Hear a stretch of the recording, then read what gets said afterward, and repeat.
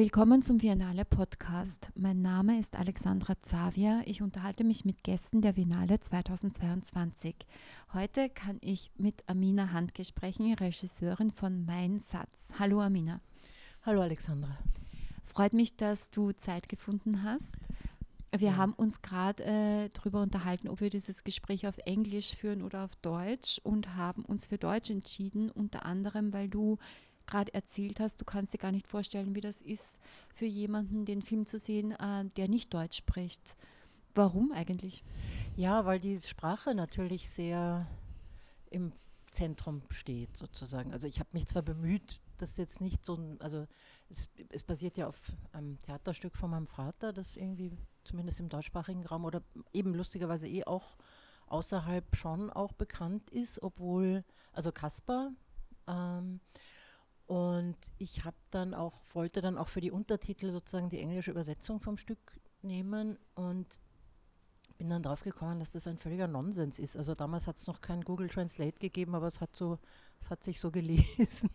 Und gleichzeitig ist aber der Text spielt natürlich sehr viel mit Nonsens und mit auch so Sprachversatzstücken. Also es gibt irrsinnig viele Zitate und Andeutungen von der Bibel über Shakespeare, über Werbung, auch teilweise, das Stück ist eben auch schon 50 Jahre alt, also dadurch auch teilweise so ganz veraltete Floskeln, was dann auch wieder einen Witz hat, für mich zumindest. Und das ist natürlich wahnsinnig schwer, das auf Englisch zu übersetzen, weil man muss sich immer überlegen, versuche ich es jetzt sinngemäß oder versuche ich eher eine ähnliche Floskel zu finden oder manchmal spricht die Hauptfigur auch in Reimen und ja, also es ist alles so ein bisschen so ein Sprachspiel auch und das ist natürlich immer so die Frage, wie sich das vermittelt oder wie. Du hast es schon gesagt jetzt, dass dein Film basiert eben auf dem Theaterstück deines Vaters, das er 1967 geschrieben hat bzw. veröffentlicht hat, Kaspar, das nicht wirklich Kaspar Hauser im Zentrum hat, aber eine ähnliche Figur und mit ähnlichen Assoziationen spielt. Im Film jetzt spielt deine Mutter, Liebgard Schwarz, die Hauptrolle. Mich würde interessieren, deine Eltern haben sich getrennt, sehr früh, du bist bei deinem Vater aufgewachsen, eben bei Peter Handke. Wann bist du denn zum ersten Mal bewusst mit dem Stück in Berührung gekommen? Wann hast du das bewusst gesehen? Ich habe mal gelesen, du hattest mal Proben für das Stück gesehen und da hattest du dir schon gedacht, eigentlich sollte deine Mutter Ja, den Kaspar spielen. genau, also das ist sozusagen eine der Anfangsideen. Allerdings, das war, also bewusst weiß ich jetzt gar nicht mehr genau, aber ich habe eben in den 90er Jahren mal auch ein bisschen als Bühnenbildnerin gearbeitet und habe unter anderem für eine Inszenierung im damals Theatergruppe 80 vom Kasper habe ich die Ausstattung gemacht und da habe ich das, glaube ich, auch zum ersten Mal. Also ich habe schon immer wieder Sachen von meinem Vater gelesen, so ist es nicht, aber es war jetzt nicht so, dass ich natürlich dann alles schon mit 20 irgendwie so Intus hatte. Und genau, und das war irgendwie, aber nachdem mich das halt irgendwie so mein Leben lang schon begleitet, so eben die Eltern, die auch künstlerisch tätig sind und die Frage, warum macht man dann selber auch irgendwie Kunst oder was Ähnliches oder manche Leute machen ja sogar genau dasselbe dann wie die Eltern und kämpfen dann aber die ganze Zeit so damit und gleichzeitig ist es aber immer so ein Tabu sozusagen in unserem Kunstverständnis ist ja die Künstlerin eine Person, die quasi nur aus sich selbst schöpft oder aus der eigenen Genialität und gar keinen Bezug hat so zu. Also alles andere wäre ja wertmindernd sozusagen, wenn man Einflüsse von außen oder von Eltern oder von sonst wo Ja, eine eingestehen. seltsame Annahme eigentlich auch, ne? Genau, also hat mich eben immer so beschäftigt auch, weil ich wurde ja natürlich auch da und drauf angesprochen, so mit dem Vater und wie das so ist. Mit der Mutter jetzt natürlich weniger, weil eben, wie du schon sagtest, wir haben nicht zusammen gelebt, aber ähm, eben, also es war halt für mich immer so eine Sache und nachdem ich dann schon selber auch künstlerisch tätig war, habe ich mir gedacht, das wäre eigentlich ganz schön, mal selber das eben künstlerisch auch zum Thema zu machen. diese Frage, in welcher Beziehung steht man zueinander. Ich habe zwar jetzt eigentlich gar keine Antwort, glaube ich, drauf gefunden, aber für mich war es trotzdem sozusagen ein wichtiger Aspekt an diesem Film, dass das da auch dass es noch so diese familiäre Ebene gibt, auch mit der Sprache. Also im Viennale, also der Text bei der Viennale, finde ich, nennt das sehr schön die Vatersprache in dem Fall, also was ja sonst die Muttersprache ist. Also eben so ein bisschen so eine Auseinandersetzung halt mit dem. Ja, man fragt sich eigentlich, ist dein Film eine Emanzipation vom Stück? Ist es eine Auseinandersetzung? Was ist es eigentlich? Weißt du es? Ja, doch, ich glaube schon. Also ich wollte wirklich was Eigenes nochmal draus machen oder sozusagen meinen Teil noch hinzufügen. Also dass das wirklich so eine Art Zusammenarbeit ist, auch weil ich mit meiner Mutter davor schon ein, zwei Mal zusammengearbeitet habe und gemerkt habe, es ist irgendwie dadurch auch, also durch die Arbeit miteinander gibt es auch so eine ganz andere Auseinandersetzung mit sich miteinander als Person, weil man ja auf einer anderen, also dann plötzlich auf Augenhöhe arbeiten muss und nicht als Mutter und Tochter, sondern als halt in der Arbeitsfunktion, und da kann man ganz anders miteinander umgehen. Das fand ich eben auch sehr spannend, was halt jetzt natürlich eher für mich persönlich interessant ist, vielleicht nicht so sehr für Leute, die den Film sehen. Doch, ich meine, solche Themen, glaube ich, sind universell interessant dann. Und du hast einen Film mit deiner Mutter gemacht, Mutter von Mutter, der auch ihre Mutter beinhaltet hat in gewisser Weise. Und deine Mutter sagt über diesen Film jetzt, mein Satz, auch eigentlich ist die einzige oder die beste, das beste Zusammenwirken mit dir ist in gemeinsamer Arbeit möglich, was ich auch sehr schön finde. Ja, eben, es ist so ein bisschen also es ist sozusagen ein bisschen auch so, weil das jetzt zum Beispiel auch so eine Tabufrage ist, die Frage nach dem Sinn von Kunst, ne? Also was kann Kunst eigentlich? Und eigentlich kann aber Kunst sehr viel, denke ich, und sehr Konkretes und auch sehr wirklich für alle Leute, also jetzt nicht nur für Reiche oder die sich das leisten können. Und unter anderem eben hat das für mich persönlich eben auf der einen Seite gezeigt, es erlaubt also Kunst oder die künstlerische Arbeit erlaubt, so eine ganz andere oder neue Ebene zu finden, auch im Umgang mit den, sagen wir mal, auch mit den Problemen oder mit den Schwierigkeiten mit der eigenen Familie. Aber eben, wie du sagtest, habe ich natürlich auch gehofft, dass es sozusagen für andere, die den Film sehen, auch eine ähnliche, also auch sozusagen so einen Denkanstoß vielleicht gibt oder einfach so ein anderer Blick auf die Sprache oder die Welt oder auch das Alter zum Beispiel, das betrifft ja auch jeden. Es ist, genau, ich möchte gleich mit dir näher über den Inhalt oder das Thema Sprache im Film auch reden. Dein Vater hat über den Film auch gesagt, er dankt dir, weil er jetzt unter anderem auch dadurch, dass du diesen Kasper eine alte Frau sein hast lassen, in vielen Menschen jetzt diesen Kasper sieht und das eine quasi Öffnung des Blicks auch für ihn dargestellt hat. Das fand ich sehr schön. Ja, ich glaube, also für ihn war das natürlich auch nochmal eine spezielle Geschichte, weil dann obendrein noch so dieser Text, den er, wie gesagt, vor 50 Jahren geschrieben hat, das war für ihn sicher auch nochmal, also ich glaube, er hat sich eben, also er hat sich natürlich ein bisschen gefürchtet, davor den Film zu sehen, also jetzt nicht nur, weil er Angst hatte, dass ich jetzt irgendeinen Schaß mache, aber halt natürlich, weil das wirklich eine sehr besondere Sache ist und vor allem, weil man dann auch immer weiß, so nachher muss ich dann noch was sagen oder man kann dann nicht so, man konnte den natürlich auch jetzt nicht so ganz entspannt sehen, aber gleichzeitig hatte ich eben auch so das Gefühl, dass das auch dass ich sozusagen meine eigene Geschichte nochmal draus gemacht habe oder ebenso auch den so mit sehr viel filmischen Zitaten gearbeitet habe oder sehr viel Bildern und so, wo ich auch wusste, dass also das war für mich auch ein bisschen so teilweise so Sachen, die bei ihm auch in seiner Arbeit überhaupt sehr immer wieder vorkommen, und er ist ja auch jemand, der sehr viel ins Kino geht, also ich glaube, ich kenne niemanden, der so viele Filme gesehen hat, der ist ja fast täglich eigentlich.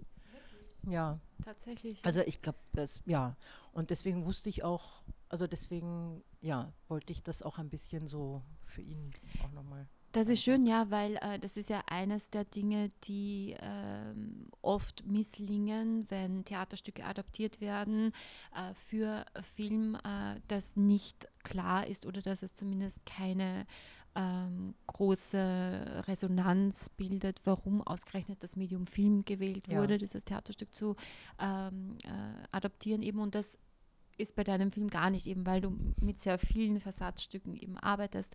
Kannst du ein bisschen erzählen über die Konzeption oder die Gedanken dahinter, wie du das geplant hast?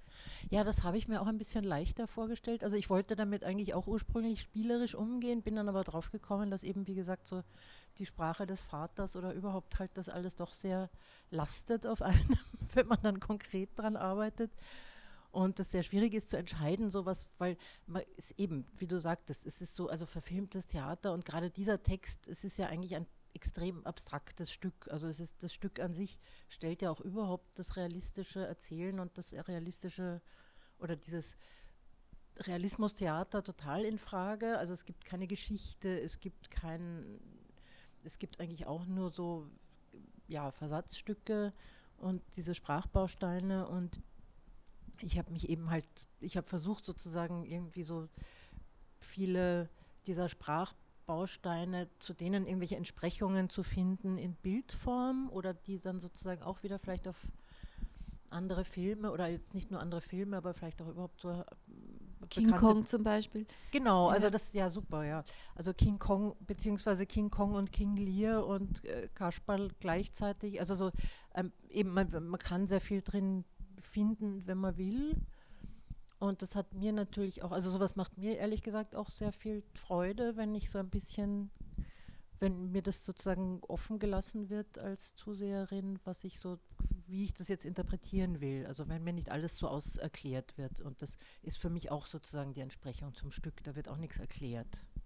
Sprache gibt eine Ordnung und in deinem Film jetzt sehen wir eben Liebgard Schwarz, sie verliert die Sprache ausgerechnet, als sie für Kaspar vorsprechen möchte und man kann das lange auffassen als, ja, das passiert ihr wirklich und sie flüchtet sich dann oder es passieren eben dann Traumsequenzen oder man weiß es nicht genau und sozusagen sie versucht sich dann mit dem Verlust zu arrangieren und sich darin zurechtzufinden und neue Arten der Kommunikation zu finden auch, weil das ein menschliches Bedürfnis auch ist. Andererseits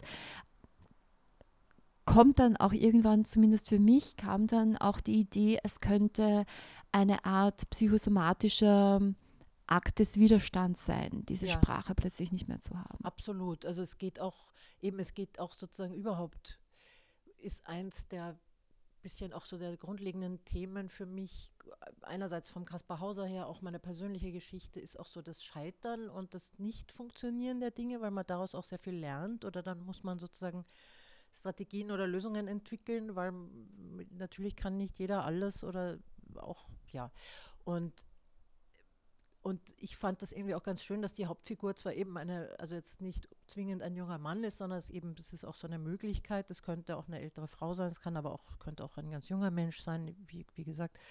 Aber es sollten jetzt nicht irgendwelche Altersklischees vorkommen, sondern eben auch ein bisschen allgemeingültiger so Versuche eben natürlich auch spielerisch oder eben widerständig mit Problemen umzugehen und nicht nur so als Opfer, also vor allem dann noch dazu mit der Frau wollte ich das eben auf keinen Fall, dass die jetzt so als diese alte Frau-Opfer-Geschichte erzählen.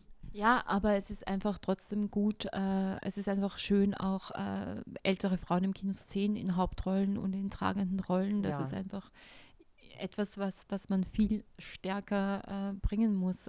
Genau, also das war für mich ein ganz wesentlicher Aspekt auch. Also ich wollte einfach auch so, eben auch wegen dieser sozusagen Außenseiterfigur des Kaspar Hauser, wollte ich auch so ein bewusstes bisschen das Außenseiter-Thema auch mal ein bisschen auf die tatsächlichen Außenseiterinnen, speziell am Theater. Also meine Mutter ist ja eigentlich am Theater hauptsächlich, hat sie gearbeitet und hat dann halt auch, wie viele andere auch, also sie hat dann zuletzt noch am Burgtheater gespielt und da gab es halt dann einfach tatsächlich also noch also das ändert sich jetzt zum Glück schon ein bisschen, aber es ist halt nach wie vor so, dass einfach für ältere Frauen keine Rollen oder die werden halt einfach nicht besetzt. Und das ist wahnsinnig schade und deswegen wollte ich auch gern, dass meine Mutter nochmal die Möglichkeit, oder nicht die Möglichkeit hat, aber ich wollte mit ihr einfach gemeinsam nochmal so etwas machen, wo sie auch so spielen kann, wie sie kann und nicht mit irgendwas Übergestülptem sozusagen. Ja. Man sieht sehr viele Gänge oder Aufnahmen von Gängen im Film. Man weiß nicht genau, welche Gänge das sind. Es könnten Altersheimgänge sein, es könnten Behörden, also Institutionsgebäudegänge sein, Schulen, wie auch immer. Es gibt einige Figuren, die eben versuchen dann für die verlorene sozusagen Ordnung wiederherzustellen, indem sie ihre Sprache beibringen möchten oder zeigen möchten, sogar ein Kind, ein Schulkind.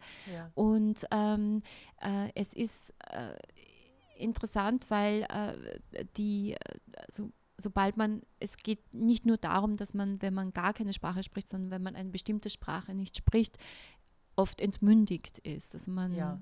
man ist machtlos, also das Verhältnis von Sprache und Macht ist ein Ja. sehr interessantes, was hier auch eben behandelt wird. Wie empfindest du das gerade heutzutage, wo eigentlich ja jeder etwas sagen kann? Ja, ja, stimmt. Also es ist nicht, also jeder etwas sagen ist natürlich in Ordnung, finde ich gut. Aber das Problem ist für mich, dass heutzutage so, dass jeder das Gefühl hat, er muss etwas sagen, sie und vor allem er muss eine Meinung haben. Also es ist jetzt nicht sozusagen, es gibt so keine offenen oder es ist so eben diese Vielfalt oder so die Absurdität oder eben die Komplexität der Wirklichkeit wird dadurch natürlich auch so zugerichtet. Also das finde ich jetzt ganz schön, weil das hatte ich schon ganz vergessen eigentlich, dass im Film ja eben auch sehr viel so, das ist ja dann auch ein bisschen wie so Zitate von Institutionen, die dann auch mit Sprache unter anderem zurichten und wie du richtig sagst, es könnte ein Krankenhaus sein, es könnte eine Irrenanstalt sein, es könnte eine Schule sein, aber es könnte auch ein Theater sein zum Beispiel, dann plötzlich steht sie ja dann auf der Bühne und ermächtigt sich da so ein bisschen, aber es ist auch, ergibt auch alles irgendwie gar keinen Sinn. Also eben dieses, ja, wie gesagt, der spielerische Umgang oder auch ja, das geht dadurch natürlich so ein bisschen unter, wenn, ja, wenn die Leute glauben, es ist scheinbar so ein Zwang eher zur Äußerung, als dass sie sich gerne äußern. Oder dass es eben diese Möglichkeit gibt, auch mal nichts zu sagen zu etwas. Die wird fast nicht mehr wahrgenommen. Ja, Ne? also man hat zumindest vermitteln das natürlich die sozialen Medien einfach nicht, weil natürlich sieht man die nicht, die nichts sagen. Und man denkt sich ja in Wirklichkeit bei 99% der Aussagen, ja, das hätte man jetzt auch wirklich nicht sagen müssen. Also es ist einfach so viel, ja. Ja, aber es ist interessant, weil natürlich früher, als es sozusagen nur, also in einer gewissen Zeit, als man schon Zeitungen hatte, aber das war einfach ein elitäres Feld Ja, von Menschen, die etwas sagen durften oder öffentlich etwas sagen durften. Und heutzutage kann das jeder und macht dann auch oft jeder. Und ja, das ist einfach interessant. Du bist ja auch auf Social Media unterwegs. Ich meine, du bist ja neben dem, dass du Filme eher bei den machst. Pensionisten. Ja, Blasen. es ist Also wirklich, bin ich auch ganz gern, ehrlich gesagt, man muss ja nicht überall dabei sein. das stimmt, aber es scheint, die Jugend sind schon abgewandert, schon längst, ne? Ja, Aus ja. Facebook und so. Was ja ist ja auch total in Ordnung. Also das ist ja auch so eine komische Zwangsvorstellung, dass immer alle in jedem Medium auch noch dazu was sagen müssen. Also nicht nur, dass sie was sagen müssen, sondern überall auch noch.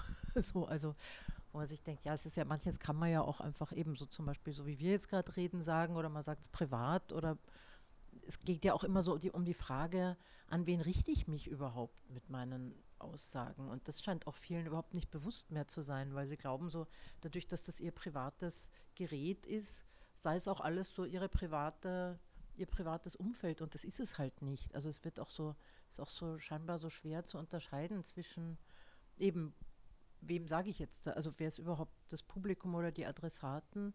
Aber vielleicht ist es auch eine Chance, was zu lernen. Also ich bin auf jeden Fall gespannt, was da noch rauskommt. Apropos Lernen, du hast diesen Film selber geschrieben, selber Regie geführt, selber produziert. Erzähl ein bisschen Ja. was über die alleinige Aufgabe sozusagen und die Möglichkeiten Ja, und Unmöglichkeiten. ja, das ist interessant, weil mir haben natürlich viele Leute schon, also man weiß ja, oder wenn man sich ein bisschen so damit beschäftigt, dann sagen das ja auch viele, das sollte man eigentlich nicht machen. Zu viele also es hat ja auch einen Sinn, dass gerade beim Film oder zum Beispiel auch beim Theater so eine Aufgabenteilung herrscht, weil manchmal kann man sich dann auch nicht wirklich gut konzentrieren auf die eine Sache, wenn man eben zu viel gleichzeitig macht. Und was ich auch festgestellt habe, ist, aber vielleicht muss man das eben auch immer selber erst machen, damit man es wirklich lernt oder begreift, was auch interessant ist natürlich.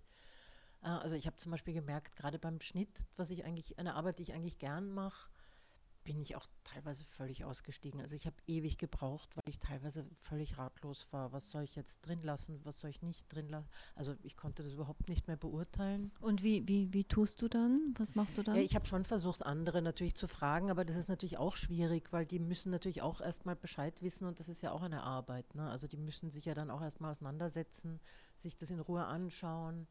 Dann muss man denen auch die richtigen Fragen stellen. Also da geht es ja nicht darum, gefällt dir das oder nicht, sondern oft, ja, es geht halt um so ganz konkrete Fragen. Und da hatte ich zum Glück dann ein paar Leute und andererseits, ja, es ist halt auch immer alles so ein Kompromiss dann im Endeffekt. Ne? Wir haben mit einem Kurzfilmbudget gedreht, was gleichzeitig wieder den Vorteil hatte, dass also ich konnte da nicht endlos nachdrehen und ich hatte oft nur einen Take mit einer Einstellung und da kann man dann nicht viel schneiden. Also entweder man schmeißt das Ganze raus oder schneidet dann irgendwie mitten rein irgendwas, aber es ist auch wieder ganz gut, ne? So dass man sozusagen auf diese Art eben, worauf du, glaube ich, auch hinaus wolltest, ist ja auch wieder so ein Lernprozess. Also wenn man immer dasselbe macht oder immer nur das macht, was man eh gut kann. Ich schwöre es mir zwar jedes Mal aufs Neue, ich mache jetzt nur noch etwas, was ich wirklich kann, aber dann komischerweise klappt es nicht. Da ist immer doch was Neues. Und das ist aber dann natürlich auch wieder, wie ich vorhin schon sagte, also es ist ja auch in Ordnung, wenn was dann nicht so ganz, also es ist nie fertig oder in Ordnung. Also es ist immer nur so ein Teil oder ja, ein Moment, eine Momentaufnahme, auch wenn es ein fertiger Film ist. Ja, man ist eben glücklicherweise noch nicht am Ende angekommen. Ist halt so, ne? Eben, dann Ja, wenn man ja, dann stirbt man. Also am Ende ist wahrscheinlich. man tot. Am Ende ist man tot. Ich glaube, darauf können wir uns einigen. Ja. Ja. Du arbeitest ja auch als Künstlerin im Sinne von Installationen, bildende Kunst und so weiter. Wann ist etwas für dich interessanter, für welche Art von Medium? Ja, ist eigentlich eine sehr wichtige und aber eigentlich auch immer sehr schwer zu beantwortende Frage. Also ich frage mich das auch bei vielen Filmen, die ich so sehe zum Beispiel. Also haben die das jetzt nur so lang ausgedehnt, damit es in das Spielfilmsegment reinpasst irgendwie oder so? Also es ist oft so, also ich frage mich das sehr viel und ähm, im Endeffekt ist es oft so, dass ich mich für Dinge entscheide, die dann zum Beispiel wie beim Experimentalfilm oder bei so kurzen experimentellen Filmen das der Fall ist, wo man einfach vieles relativ spontan und selber und zu Hause machen kann, wo man halt nicht großes Budget braucht und nicht 50 andere Leute, die erstmal, was zwar super ist, also ich arbeite sehr gern mit anderen zusammen, aber eben dieses ganze Geld auftreiben und so, das wissen wir ja, oder das wissen die meisten ja, das dauert einfach sehr lang und ist sehr mühsam auch oft. Und da verliert man dann manchmal auch am Weg schon irgendwie eben, dann weiß man irgendwann mal nicht mehr, warum man das eigentlich machen wollte oder man hat dann eben diese Spontanität nicht mehr. Einfach so auch manchmal ein bisschen was Absurdes zu machen, was dann nicht so gut funktioniert. Und dafür sind sozusagen andere künstlerische Formen für mich dann auch sehr wohltuend, dass ich mich dann auch manchmal so ein bisschen spontaner damit oder ohne großes Geld, ja. Du hast jetzt dann bald eine Installation, stimmt's, im Ja, Blickle-Kino? Was ist das genau? das ist also also beim Film habe ich ja auch Ausstattung und Kostüme gemacht unter anderem und Requisite etc.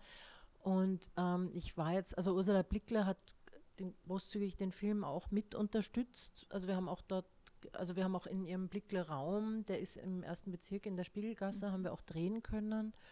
Und sozusagen als Abschluss dieses ganzen Prozesses eben wird der Film auch nochmal am 25. November im Blickle-Kino gezeigt. Und gleichzeitig parallel dazu möchte ich eine Installation machen oder arbeite ich an einer Installation im Blickle-Raum, wo man sozusagen aber auch nochmal ein bisschen wie in einem Filmsetting sozusagen in dem Raum sich bewegen kann. Und mehr kann ich jetzt dazu noch nicht sagen. Wann ist das genau? Also die Installation wird eröffnet am 22. November und geht, wenn ich es richtig in Erinnerung habe, bis 17. Dezember. Wir haben das zwar schon ein bisschen angesprochen, aber ich möchte es trotzdem nochmal direkter fragen. So, der Film heißt Mein Satz, es ist dein Film. Du wirst trotzdem immer wieder als die Tochter von Peter Handke angesprochen. Wie ist das eigentlich jetzt noch für dich? Ich frage dann auch oft zurück, ja, und wie ist es mit Ihrem Vater so? Ja. Weil, ja, nein, aber stimmt schon. Also es ist natürlich, kommt vor und manchmal kann ich es ehrlich gesagt auch fast nur mit Humor schaffen, weil die Leute, es gibt halt Leute, die wirklich dann irgendwie so, die ich auch überhaupt nicht kenne meistens, die dann auf mich zukommen und mir irgendwas erzählen wollen, wie sie das und das finden von meinem Vater. Da weiß ich dann wirklich nicht, was ich sagen soll, weil ich dann mich frage, ob ich überhaupt die richtige Adresse bin. Und und sonst ist es natürlich auch so für mich ist auch so ein langer Prozess. Also ich habe schon viele Fehler auch gemacht selber, also als Jüngere habe ich das dann manchmal so einfach so zum Ausprobieren oder als Flucht nach vorne, habe ich dann irgendwelche Interviews gegeben und es war dann immer furchtbar peinlich, so diese Tochter von, also einfach zu sehen, was dabei rauskommt, wenn man ein Interview gibt, also jetzt nicht wie in dem Fall jetzt, sondern es waren dann halt so für Wienerinnen oder. Da bist du angefragt worden als Tochter von? Ja. Okay. Interessant. Und das war so mit 18 oder was und da war ich halt selber gerade noch irgendwie, habe ich gerade angefangen zu studieren und habe dann so als DJ auch gearbeitet und das war dann so, natürlich war das auch Thema, aber im Endeffekt ging es dann immer so drum, um was weiß ich auch, eben wie ich vorhin schon meinte, es ist so absurd, dass so diese Familiengeschichten dann immer so, im Endeffekt dann immer so im Tratsch und also immer so auf so einem komischen Niveau sich abspielen, wo man ja eigentlich ernsthaft drüber reden könnte, aber eigentlich lief es dann immer darauf hinaus, so, ja, wie war das für dich mit seinen Frauengeschichten? Oder, also damals war halt das Serbien-Thema noch nicht so, aber dazu sage ich dann halt auch immer, ja, dann lesen Sie halt mal die winterliche Reise zum Beispiel, wenn Sie wirklich was wissen wollen dazu, wie das. Ja, man kann sich auch auf einem anderen Niveau damit auseinandersetzen, mit diesen Familiengeschichten, nämlich zum Beispiel eben einen Film drüber zu machen oder mehrere, so wie du das tust. Warum bist du eigentlich mit deinem Vater aufgewachsen und nicht mit deiner Mutter? Da gibt es mehrere Versionen von der Geschichte. Ich war ja selber noch sehr klein, deswegen kann ich mich jetzt nicht erinnern, was der Grund war. Also ich war 2 oder so. Und wir haben sich halt getrennt und es war halt schon so, also meine Mutter war damals eben Schauspielerin schon und soweit ich das also sehe, war es halt auch irgendwie ganz klar, dass sie einfach keine Zeit hatte für. Und mein Vater wollte, glaube ich, auch tatsächlich mit einem Kind sein. So hoffe ich doch. Also, ja. Und ich finde das irgendwie interessant, weil du scheinst einfach dann durch deine künstlerische Aktivität auch sozusagen die Mutter in dein Leben holen zu wollen, auch rückblickend. Nee, auf jeden Fall. Also das war auch wirklich, weil da halt einfach sehr viel im Raum oder eben auch wie bei vielen Familiengeschichten halt nicht nur Positives natürlich ist und es war dann wirklich ganz interessant, eben einfach so damit wieder einen anderen Umgang miteinander zu finden, der vielleicht dann auch weniger belastet ist oder so und dann trotzdem wieder mehr gibt auch. Ne? Also das kann ich wirklich nur empfehlen allen Leuten, die mit ihren Eltern oder Kindern Schwierigkeiten haben, einfach mal ganz was anderes miteinander zu machen als das Übliche. Also das ist ja auch immer natürlich ist das immer eine Herausforderung, aber auch dann eine Chance. Wann hattest du zum letzten Mal das Gefühl, dass dir die Sprache fehlt? Oder wann hast du das letzte Mal nichts sagen können, obwohl du wolltest? Eigentlich dauernd. Also vielleicht ist es auch so, dass eben dadurch, dass die Sprache halt so ein wichtiges Thema ist oder wichtiger vielleicht für mich als für viele andere. Also auch eben im Familienzusammenhang ist es dadurch natürlich auch besonders schwierig eben, weil man immer so um die richtigen Worte ringt. Oder eben auch um diese Frage, ja, muss man überhaupt was sagen? Oder also vieles macht man ja auch durchs Miteinander sprechen dann eigentlich nur schlimmer. Also es ist ja nicht immer nur so, wir glauben zwar alle, es ist sozusagen miteinander reden ist so der Weisheit letzter Schluss und damit lässt sich dann alles lösen, aber es stimmt halt auch nicht. Ne? Und ja, das ist auch immer so die... Ich finde auch interessant, gerade eben, wenn wir vorhin von Social Media gesprochen haben und man angesichts der globalen Katastrophen und so weiter, das dann auch verfolgt, es beginnen sehr viele Postings immer mit ich bin sprachlos und dann folgt ein elendslanger Absatz. Ja, oder ohne Worte ist auch so einer meiner Favorites. Und dann aber 500 ohne Worte Sätze. Und dann kommen ganz viele Worte und man will dann immer, ja, kann man auch nicht. Man wünscht sich manchmal Sprachlosigkeit, ja. Andererseits, wann hattest du das Gefühl, dass dich Sprache gerettet hat? Wann hat sie zuletzt so wirklich, wann hat dir ein Satz gehört zuletzt so wirklich? Gute Frage. Muss ich jetzt gerade ein bisschen nachdenken.